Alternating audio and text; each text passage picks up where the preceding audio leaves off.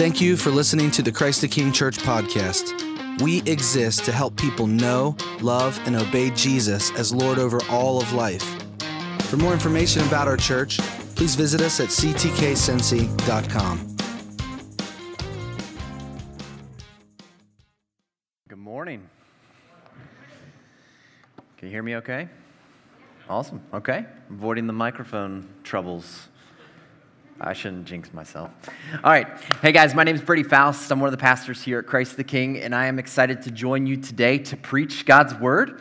So we are preaching through the Gospel of Luke, and today we're going to find ourselves in Luke chapter 8, verses 4 through 15, and we're going to be talking about the parable of the sower. So let's go ahead and get our farmer hats out, our overalls on, and let's dig into one of the most, well, let's just say it, the most famous parable of all time. How's that for a hot take? Pretty good? I don't know if that's true. There's probably more famous parables out there. Oh, well. Okay. All right, so if you've been tracking the last few weeks, Jesus' ministry is in full swing in the Gospel of Luke. And you could make the argument that right now, he's at the peak of his popularity in Luke's account. I mean, people are being healed. There's huge crowds that are showing up wherever he goes. I mean, this guy is a legitimate rock star. Now, what would you do if you kind of hit an all-time high in your life? I mean, you try to ride it out as long as possible, right? Maybe even try and take it to that next level, that next step. But what we're going to see is that Jesus is going to do a really interesting thing in our text today. He's going to throw out a really strong warning to the crowd that's listening to him, the crowd that's gathered. And what we're going to see is that over the next few chapters of Luke, Jesus is slowly but surely going to break up the popularity party and start to call people to follow him beyond just the miracles and the feel-good moments. The call to discipleship is going to begin to replace the call to come and see. And so Jesus is going to start it here by telling a parable that warns this massive crowd that's gathered. Have you ever been warned before? Yes, right? We get warnings all the time. I think about this a lot more nowadays because I've got 4 little kids of my own. Warnings have become second nature to me at this point. I know I'm getting old. I'm starting to that point where I feel like I sound like my parents oftentimes. Okay, Levi, get off the table or you're going to fall off and break something. Emerson, if you don't listen, you're going to go to your room. You're going to regret this. I bring this up because I want you to think about this question as we start to dig into this text, okay? What's the point of a warning? Let me ask that again. What's the point of a warning? So let's go ahead and read our text here for today. Starting here in verse 4. And when a great crowd was gathering, and people from town after town came to him, he said in a parable, a sower went out to sow his seed. And as he sowed, some fell along the path and was trampled underfoot, and the birds of the air devoured it. And some fell on the rock, and as it grew up, it withered away because it had no moisture. And some fell among thorns, and the thorns grew up with it and choked it. And some fell into good soil, and grew and yielded 100-fold. As he said these things, he called out, "He who has ears to hear, let him hear." And when the disciples asked him what this parable meant, he said, "To you it has been given to know the secrets of the kingdom of God. But for others they are in parables, so that seeing they may not see, and hearing they may not understand.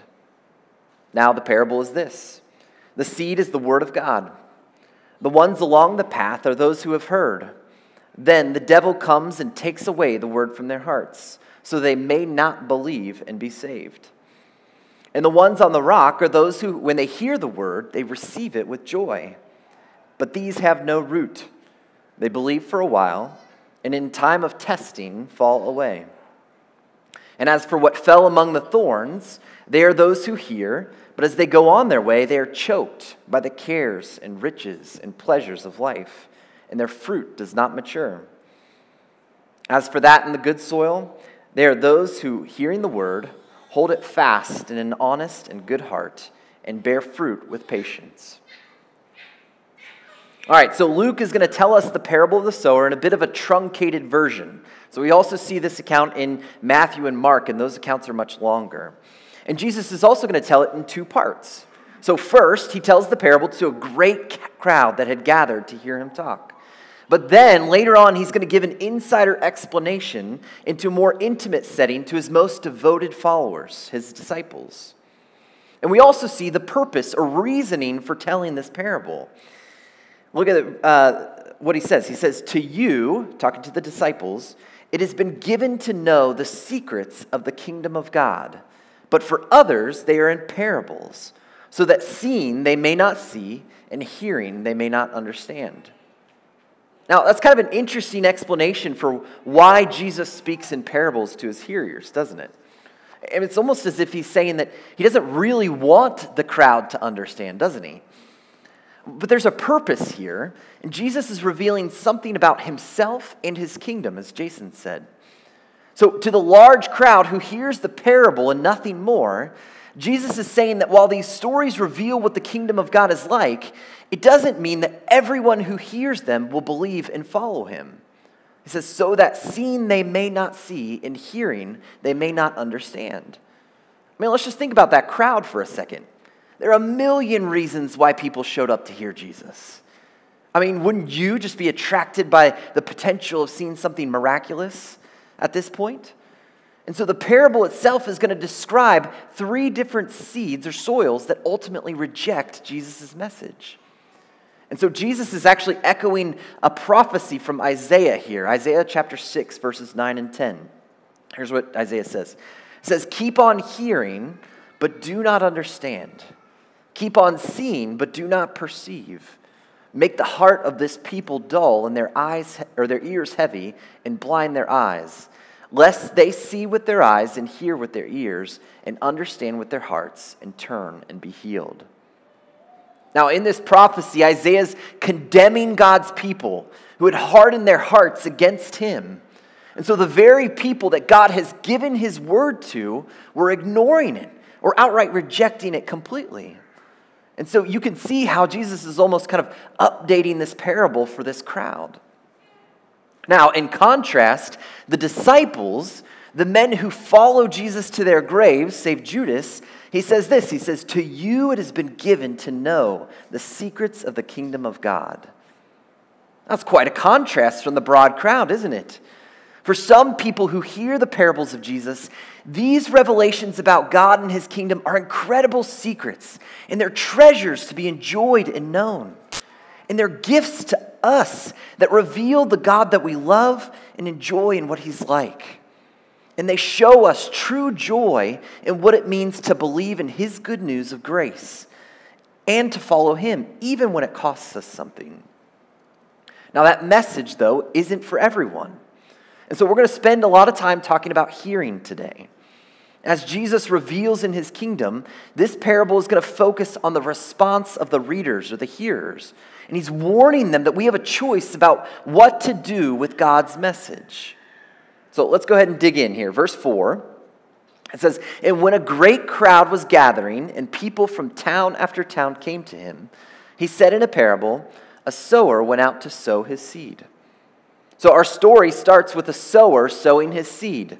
Now, when most of us think about farming today, we think about kind of our American industrial commercial farming system, okay? You get these massive combines that till the soil and spread the seed in these high quantities.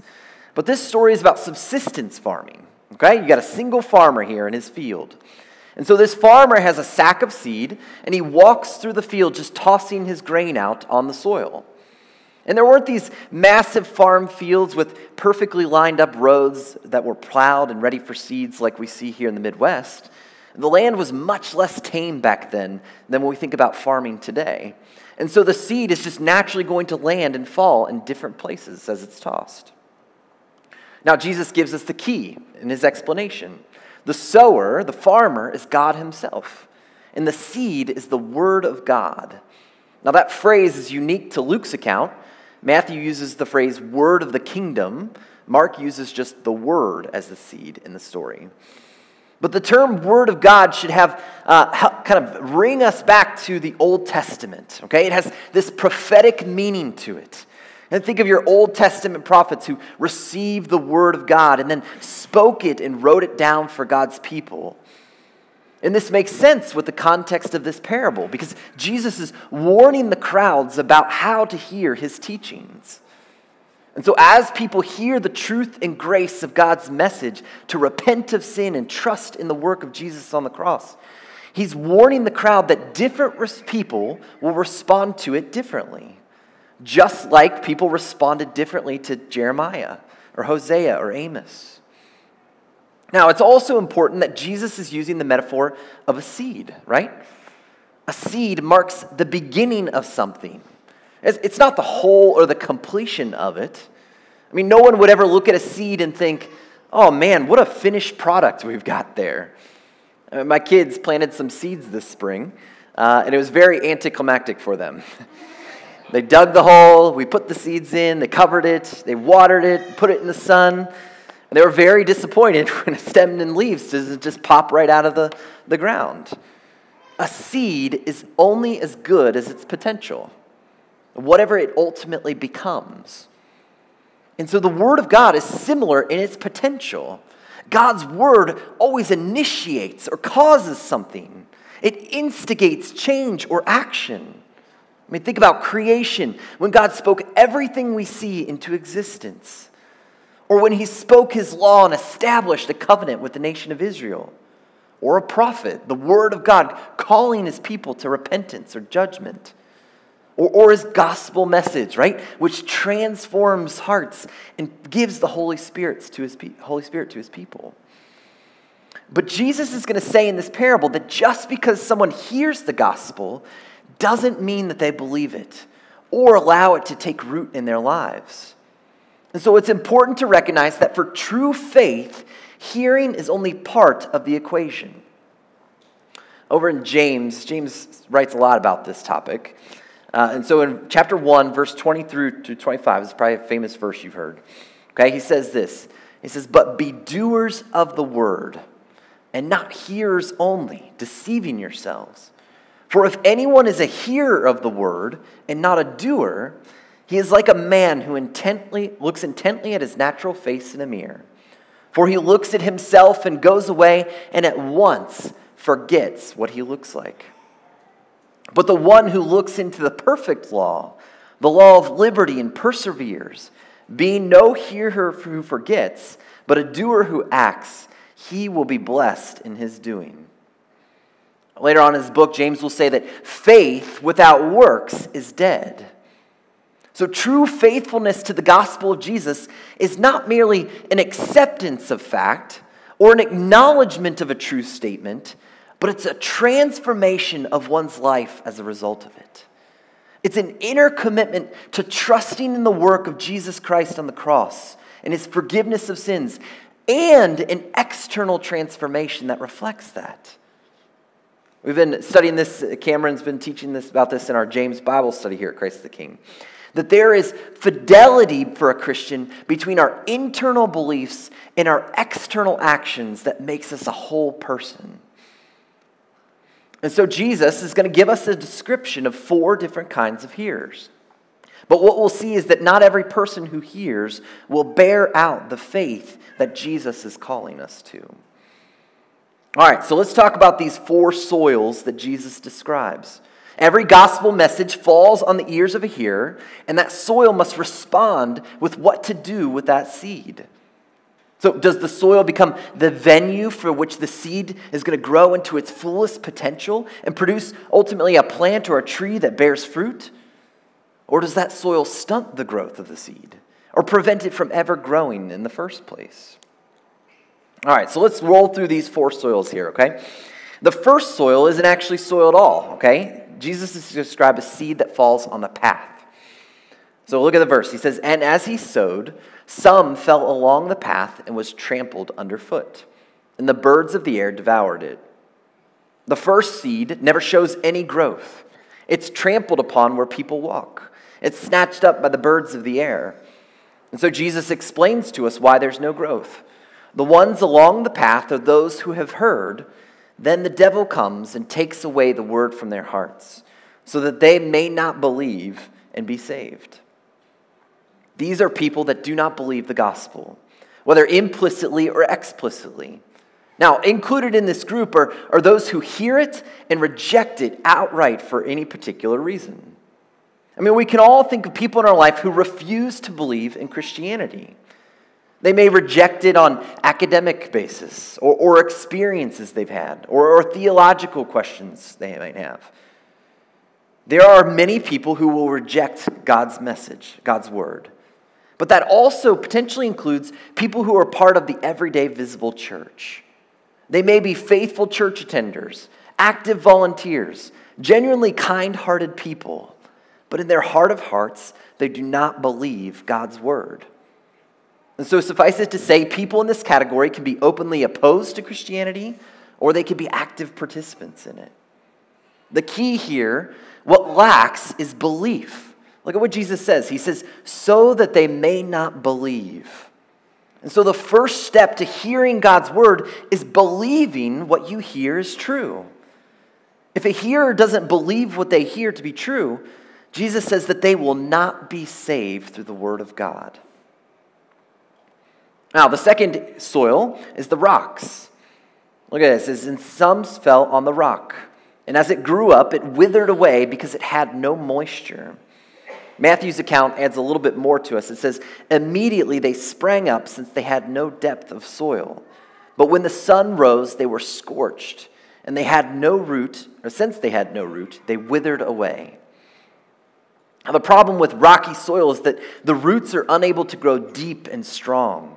And if the roots stay short and stunted, it cannot collect enough sufficient water to provide the water that's needed for growth. Or even if it potentially is able to grow a little bit with those short roots, it doesn't stand a chance when the elements or pressure is applied. Now, Jesus describes the seed like this for a person's faith. He says, and the ones on the rock are those who, when they hear the word, receive it with joy. But these have no root. They believe for a while, and in a time of testing, they fall away. So this here, the rock here, initially receives the gospel with joy and happiness. But it isn't until there's a time of testing or tribulation or persecution, as the other gospels refer to it, that reveals what kind of foundation that the person has ultimately in their faith. You see, there's many reasons that a person might receive the gospel, but that their faith isn't genuine. You know, often people live in such a way that they claim Christianity, but not because of their faith in Christ. They'll often choose it because of the many benefits that come with it.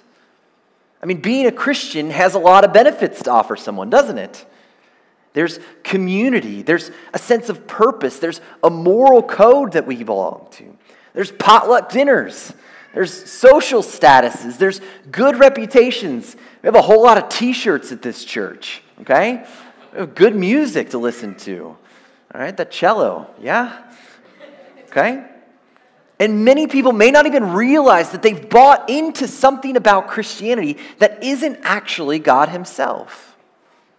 But here's the reality of what it means to be a disciple of Jesus. Following him will get hard.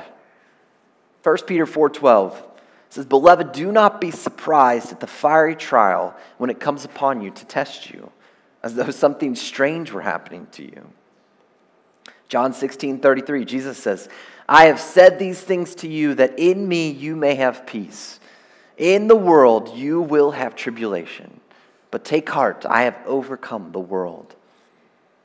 There's many people who will receive the gospel message, God's word, with joy initially. But when the hard stuff comes, it peels back people's motivations. And it reveals a faith that wasn't centered on following Jesus as Lord, but one of the many ancillary aspects of being a Christian.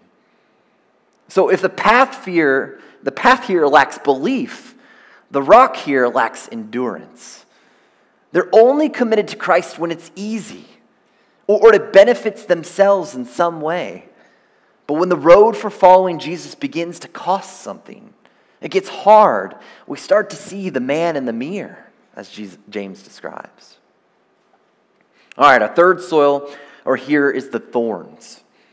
And some fell among thorns, and the thorns grew up with it and choked it. So here, the plant grows relatively normally, but there are thorns that grow up with the plant as it grows. And so Jesus is going to explain this. As for what fell among the thorns, they are those who hear, but as they go on their way, they are choked by the cares and riches and pleasures of life, and their fruit does not mature. Whereas the rocks are dealing with trials and tribulations, the thorn here is undone by temptation. Jesus describes this temptation in 3 buckets. He calls them cares, riches and pleasures of life. I mean, who isn't tempted by these things, right? Whether it's the desire to be wealthy or security or to be loved or esteemed or to be in control or to be satisfied in anything other than God, everyone that accepts the gospel will continue to be tempted by the things of this world. James 1:14 says, "But each person is tempted when he is lured and enticed by his own desires." So I ask you, what desire in your life most competes with your desire to follow Jesus? Many people who initially profess faith in being a disciple of Jesus ultimately choose a different desire to rule their life. I mean, I'm starting to get older now. Okay, I can think back on my life in a lot of respects. Yeah, just thinking about this morning as I was kind of reflecting and praying. Like, I went to college, I lived with 9 guys. About half of them are still following Jesus, or would say they're disciples of Jesus. And as I think about each of those guys that ultimately, for whatever reason, went a different direction, most often there was some desire in their life that they chose to follow wholeheartedly after. Now, it's interesting that the opposite of giving into temptation, according to Jesus, is maturity. Look what he says. He says, "And their fruit does not mature." Now, notice, Jesus doesn't say, you got to follow me perfectly, right? He doesn't say you have to avoid every temptation that's ever existed in the world, but that they simply mature. So Christians, avoid the thorn, are marked by continually repenting of their sin as a sign of maturity, not to completely be perfect, right? Not to avoid temptation altogether. All right, so we've got the path, we've got the rocks, we've got the thorns. The final soil stands apart from the first 3. It's the good soil. And some fell into good soil and grew and yielded 100-fold. You see, the final soil does what James says, is a hearer of the word and then does it. And they see the outcome of it, 100-fold of a yield. And that's supernatural, isn't it? Even for the GMO world that we live in today.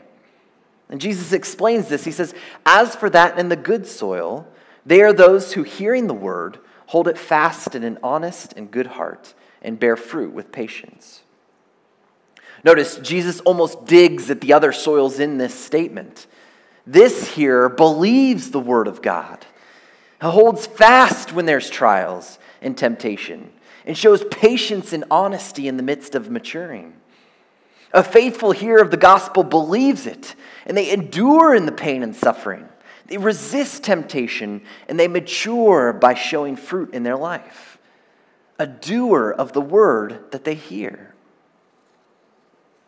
All right, so I want to talk a little bit about how we can apply this text, right? It's pretty straightforward. Jesus gives us these groups of people in this crowd. So the first application for us is to reflect. Now, Jesus is telling this story for people to reflect on what kind of hearer they are. And it's a very natural and good thing for you to be thinking about which soil are you as you read this story. We need to reflect on which kind of hearer we are. And not just in a cursory, one-time kind of pulse check, but a consistent, soul-searching reflection that thinks through what faith in Christ looks like over time. Our faith is not just a single moment when we believe in the good news of the gospel, but it's a lifetime of repeated decisions where we decide if we believe what Jesus said about himself is true. And so I hope that each of us at the end of our lives can say that we are without a doubt hearers of God's word and seed that landed on good soil Not just because we believe in Jesus' mercy for our sins, but because we've seen over a lifetime how he's grown and matured in us over and over and over again. But I think part of getting there is to always be reflecting on the other soils and to see how beliefs and trials and temptations are playing out in our lives.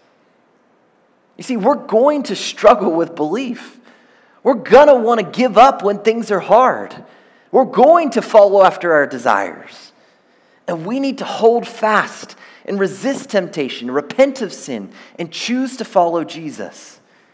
Not as a one-time decision, but a daily commitment.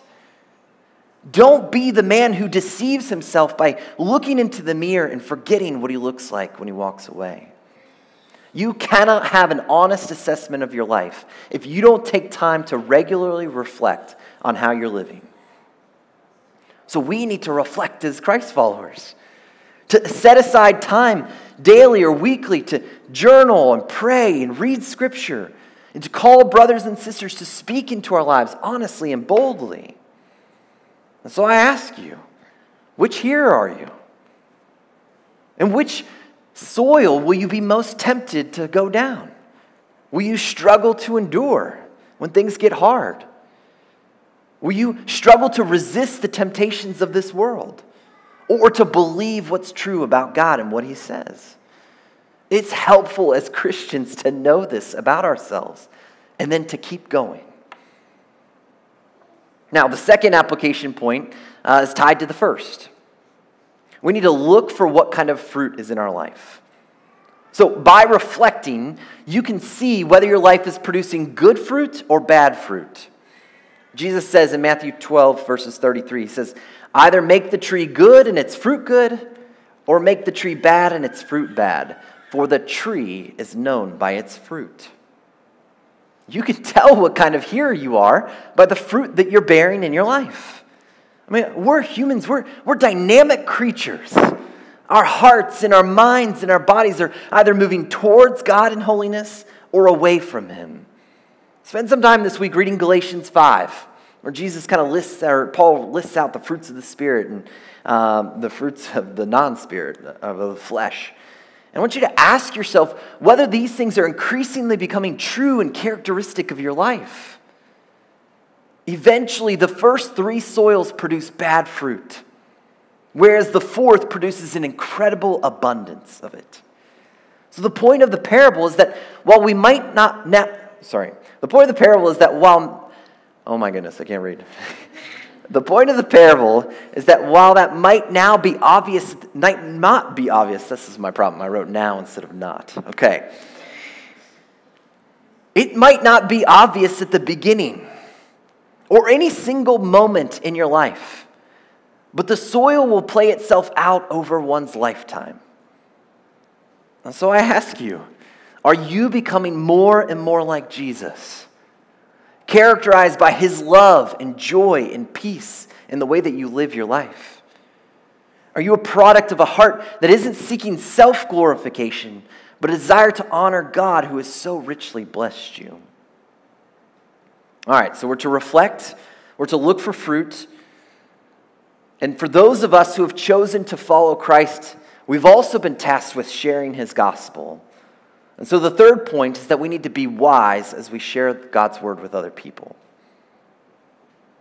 That means that we're not only working with our own self-reflection about where we are in this parable or this piece, but that many other people will also fall into these buckets around us. We can use Jesus' soils to help new believers navigate the trials and temptations that will be coming their way.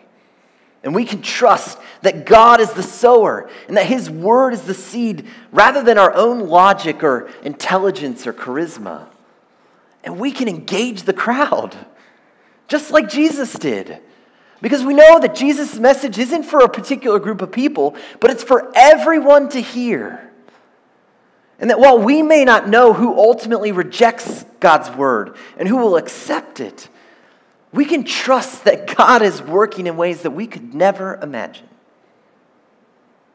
Now, when I was a kid and I first heard this story, it kind of freaked me out a little bit, right? Yeah, it kind of made me start to question if I was a true Christian or not, right? Or am I just going to be this soil that eventually falls away or something? If I would one day lose my salvation. But as I've gotten older, I've come to see how God uses this story as a warning for his people, for the people that he loves. I remember what I asked you at the beginning of the sermon. What's the point of a warning? The purpose of a warning is to protect someone and to build trust with them. You see, when there's a danger, you call it out. And you hopefully, as you do that, you reinforce that your word is trustworthy, that you want to keep them safe, that your intentions are to draw them closer to you and protect you. A couple years ago, my parents put in a pool, okay? And it is a great thing to have a grandparent that puts in pool, okay? But there's one big drawback in that, okay? And there's this new fear that will be instilled, the fear of God instilled in me, right? Because you've heard and seen those news stories out there. Like every once in a blue moon, there's a little kid, gets close, unattended to the pool, and something terrible happens and awful happens. And so I think about this all the time, right? Because I've got 4 little kids, and I want them to be safe and protected. And so I warn them often and consistently. And I think I've probably created some trauma that they'll need to work through at some point in their lifetime. Okay? But I want my kids to stay away from that pool because I know there's danger there. And I also want them to know that I care about them so much that I'm going to seek their best interest by warning them over and over and over again. That they can bank on my word. And a warning comes to its fruition when the person hears that warning. And they say, you know what? I believe in that person. And because of what they've said, because of what they've warned, I'm going to trust in it. And I think the same is true of God's warning for us. There are dangers in this world. And God wants us to hear his warning and to put our trust in him.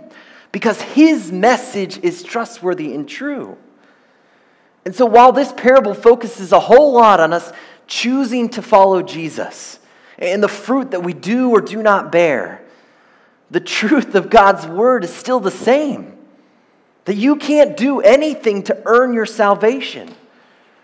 That it's God's work through Jesus on the cross that ultimately is what saves us and helps us to believe and transforms us and endures us and helps us to resist temptation. You see, the reality is, like as a dad for my kids, I'm not going to let them go near that pool alone and unattended. By God's grace, please, Lord. Right? And I'm a flawed man, and I'm imperfect, and I'm not going to do this perfectly. Okay? But even as I warn my children, I am going to do everything I can to protect them and keep them safe. And the same is true of God, right? Even as he warns us and says, hey, be careful for his people, the people that he has called to himself. He says the same thing. I'm not going to let you go. I'm going to sustain you and endure you. But I want you to continue to grow and bear fruit and mature so that I might use you for my kingdom, this incredible kingdom that I've given you the secrets and the treasures of heaven to. Lord, I pray that we would be a church of good soil, that we would yield incredible fruit together as the people of God. Would you pray with me?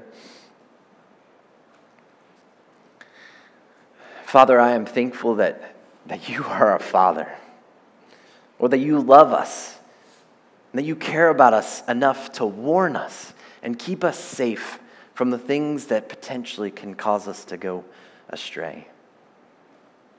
And Lord, more than that, I praise you for the God that you are. That I know as a faithful Christian, that it isn't ultimately about how I perform for you, because you have sent your Son to die for my sins.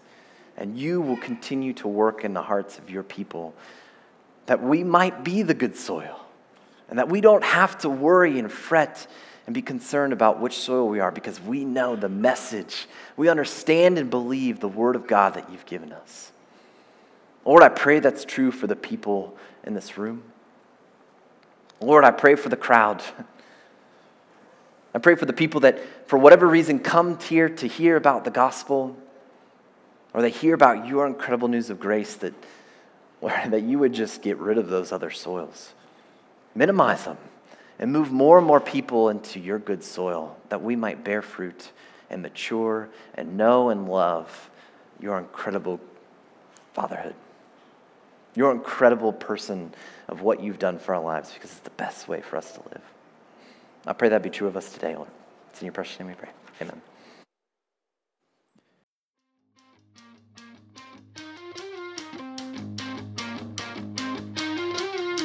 We are Christ the King Church.